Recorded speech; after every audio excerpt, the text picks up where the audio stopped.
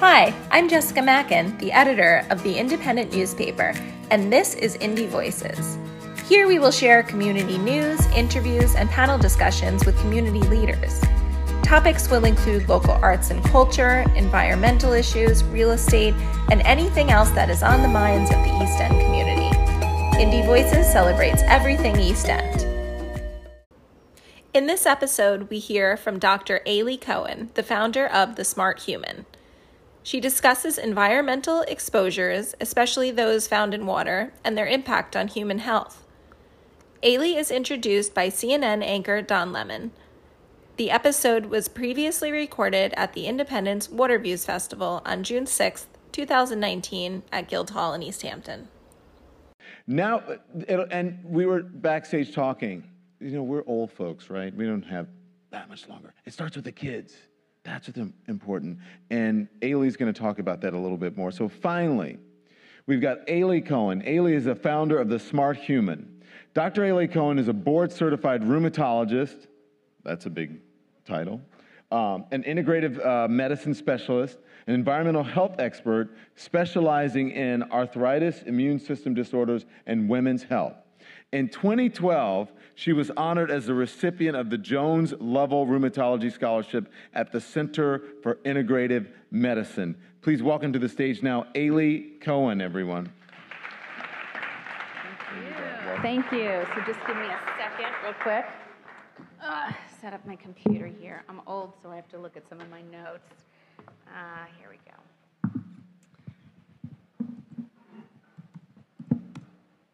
Okay. Speaker view, slideshow, presenter view. Okay. All right, so I know I'm the closer, so I asked to be the closer because I'm trying to really inspire people to not leave here and go drink, but to really go out and to make some really good changes for themselves. And I'm sure you've heard so many things that you can do already from the speakers that we've heard. So that's been wonderful to listen to. I'm going to use this and this, so it's going to be a little bit of a juggle, okay? So let me start with, now I'm doing the green, right? Okay. There we go. Okay, so we're going to talk about drinking water, but I want to tell you this is a microcosm of the work that I do in terms of trying to educate everybody about all of the exposures that we experience as human beings and trying to connect the environment, which we've heard so much about, with human health and why that matters. So I'm hopefully going to convey some of that information to you in a reasonable way, in a way that makes you empowered and not resistant. So chemical exposure, let's talk about this. Is this how most of you feel you need to come down to breakfast in the morning? So when I first started getting into this information, I needed to know the information so that I could, what is this? Oh, the clicker. Okay, gotcha. So I needed to know the information so that I could understand what it is I had to learn and how I could convey it.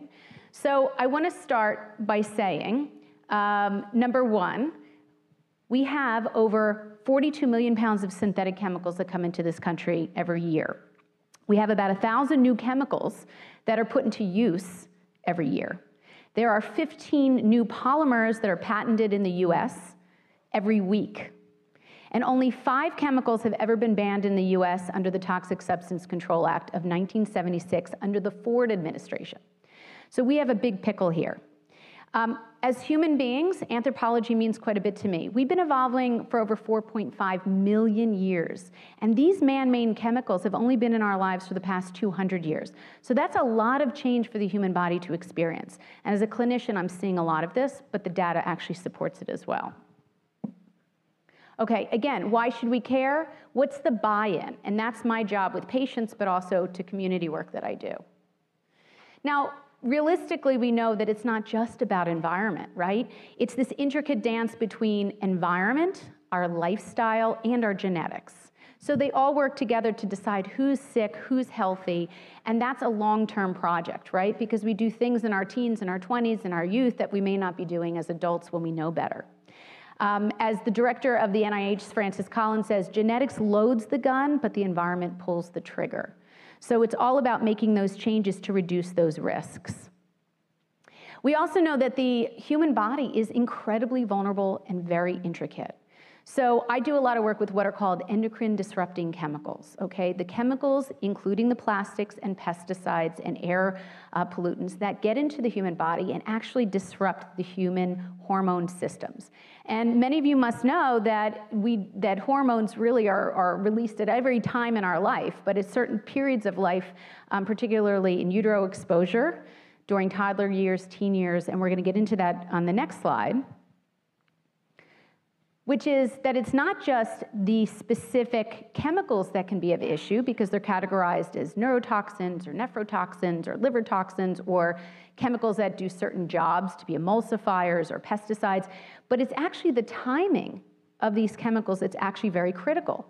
And for these endocrine disrupting chemicals, that's very, very important to how they wreak havoc in terms of thyroid disease and long-term chronic illness, obesity, insulin resistance, growth and development, and so on and so forth. So I guess the slide didn't come up with the information, so I'm just gonna tell you. So children are uniquely vulnerable, okay? And this had a whole list of things I'm gonna tell you now. So children, pound for pound, have greater exposure to environmental chemicals. It's just a given.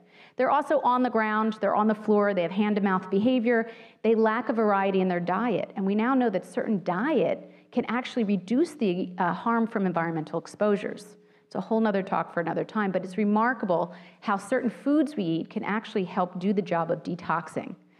In addition, their body systems are immature. Their detoxability, their liver function, their metabolism is different than an adult. So they don't have the ability to get rid of environmental exposures as much as adults do. And also they have more years of life. So when they're exposed to these chemicals very young and they have a cumulative effect over time, you can see as the time goes on that they're having more potential risk of chronic health issues. Now what about in pregnancy? So pregnancy is a critical time, and it's also a happy time, but it's a very critical time for human health in terms of organ development, brain development. And we know that different times during development, during in utero exposure, different parts of the body are being created. And when we talk about water, this is a really particular population that we really want to think about because so much is created in this environment. When a pregnant woman is exposed, I think this is important to know, not only is she exposed to something, whether it's good, bad, or ugly, right? It could be good things as well, but the fetus is exposed, but also the fetal germ cells. So the cells that will become ovaries and testes are actually exposed in the fetus. So 3 generations are actually exposed at once to any given exposure. We know that this is becoming an issue. If nothing else, we have all the medical bodies, I shouldn't say all, it's taken a long time, but many of the medical community leaders, including the American College of Obstetricians and Gynecologists, American Society for Reproductive Medicine, the Endocrine Society, American Academy of Pediatrics, World Health Organization. Endocrine disrupting chemicals are becoming a worldwide issue. Where do they come from? Chemicals from plastics, pesticides, air pollution. So these are real big issues that are now starting to make their way into the Western medical community. And I think this is a critical quote. When I came across this, it sort of summed it up for me. Neurons are being formed at a rate of 250,000 per minute on average over the course of a pregnancy. And that's a lot of opportunity for things to go awry. And so that was from Irva Hertz-Picciola. She runs the UC Davis Center for Environmental Health. So we now know that this is a critical time that we want to pay special attention to. So let's talk about drinking water, because what I want to do is I want to teach you about it, but I also want you to leave here knowing what you can do about your own drinking water. I will start by saying the US has some of the cleanest drinking water in the world, and we are a little spoiled to be here, myself included, to be talking about this. So I want to just have a big perspective, and then we're going to deep dive into something that we can do to make it a little bit better for ourselves and the people around us. So you might have heard this in elementary school, we are made up of water. Our organs are made up of mostly water, and this is really important to know because what we put in our body is going to go to these organs. We have to know that we are filling our body up with either clean stuff or bad stuff at a very simple level. And some of the things, by the way, by body mass index, water constitutes the most heavily consumed substance of any volume of any substance. So by our body mass index, we need water, we consume it more than anything else, and really that points to the question of why shouldn't it be the cleanest it can be. This slide didn't come out perfectly, but basically water has so many functions in the human body. you would understand moistening our air, carrying nutrients to our cells, regulating body temperature, cushioning our joints, removing waste, toxins. So we really need water, but we want clean water. Now let's talk about public drinking water. It's supposed to say public drinking water. So public drinking water serves approximately 88% of the US population. So we have about 300 million in this country. So about 250 million people are serviced by municipal tap water, treatment plant water. And there's 160,000 public treatment plants in the country, 160,000. So what do we know about these treatment plants? Well, we know that these treatment plants are served 80% by surface water, so lakes, streams, and then also 20% by aquifers. So those waters get in, and also sewage water. I mean, sewage water does serve as drinking water. People don't realize that as well. Any of the chemicals that are in the air can get onto bodies of water on surface and make their way into our treatment plants. Now, this is a list of just a few of the chemicals under what's called the Safe Drinking Water Act. That was discussed a little earlier, that was basically set up in 1972-74 with some amendments.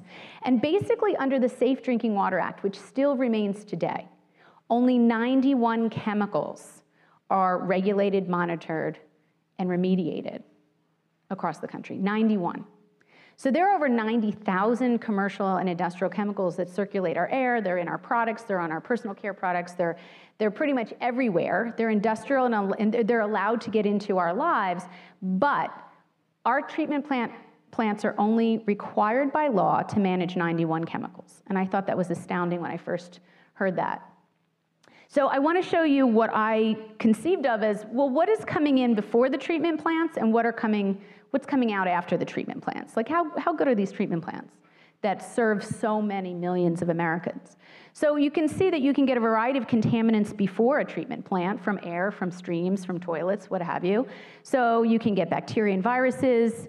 The water pipes can produce lead, copper, certainly agricultural runoff, which we heard a great deal about today, medications, radon and some of the radionucleotides from the earth, and certainly from any runoff from any industrial plants. But also things that are in the air, VOCs, dioxins, they land on bodies of water and get into our water system. Plasticizers, even hydraulic fracking, coal ash. So there's a lot of things you may not even have heard about that actually can make their way into either the aquifers or the surface bodies that end up getting into our treatment plants. So let's see what comes out the other side for most of our plants, okay? So pretty much PFOA and PFOS, which you're probably familiar with, the perfluoroalkyls, the Teflon chemicals, the nonstick, grease-free, stain-proofing chemicals that are pervasive in this state, but also in New Jersey, where I am from, they don't have a mechanism for being washed off. Medications, radionucleotides, microplastics, coal ash, all of these chemicals, many of which I talked about before the treatment plant, are coming out the other end because we have old infrastructure and we have old laws.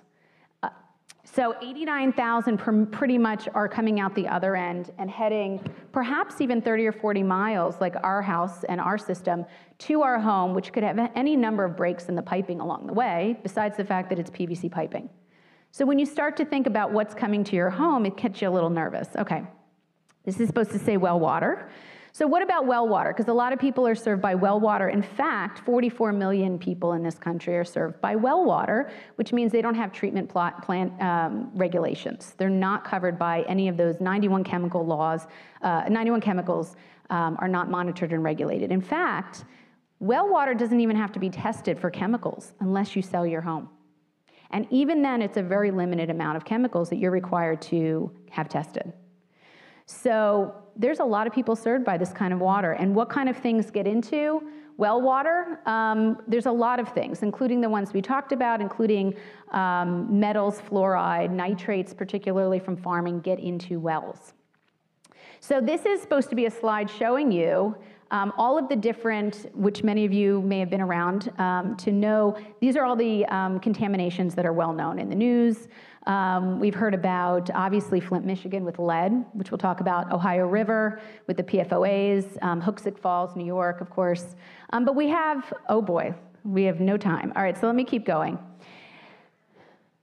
All right, lead. I'm going to go quickly. These are some of the things that contaminate our water that we have to think about. Lead is pervasive. It's not just in Flint. It's in New Jersey. It's all over the country. 44% of this amount of schools, of 11,000 schools that were tested for lead, had higher levels than they should have. Schools aren't testing. They're not required to test for lead. Only 8 states in the whole country are required to test lead in their water system. Okay, so home is one thing. Now we have schools. We know that there's no safe level of lead. No matter how many people try to spin it, there's no safe level of lead. 0 is normal, or should be. Arsenic. Arsenic is a carcinogen, has a bunch of other health effects. Okay, different kinds of it, but it gets into our water. It's definitely a fertilizer used, and it's been around a while, and it stays around a while. Perfluoroalkyls live forever. They are in our environment forever, as many of us know.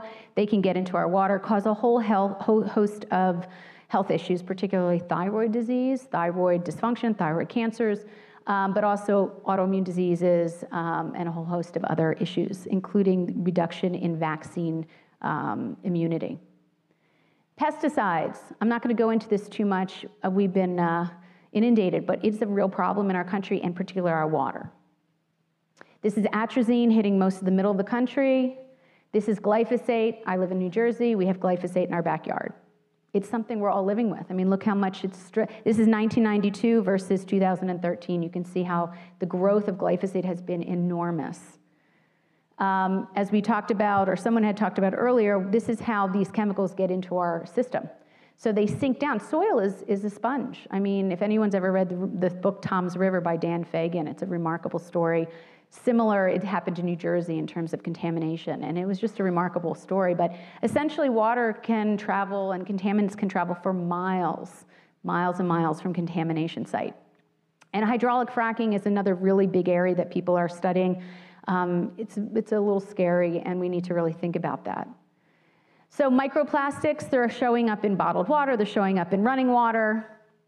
Some violations are not getting remediated. That was the last slide. 90% of violations that are actually caught don't get remediated. It's in our hands, folks. We have to do stuff. We have to do it. The engineers of New York, they gave themselves a C in terms of infrastructure for drinking water. So these are our own engineers across New York State. What can we do about it? I'm going to rock and roll, but hopefully you'll get this. Okay, let me just see here.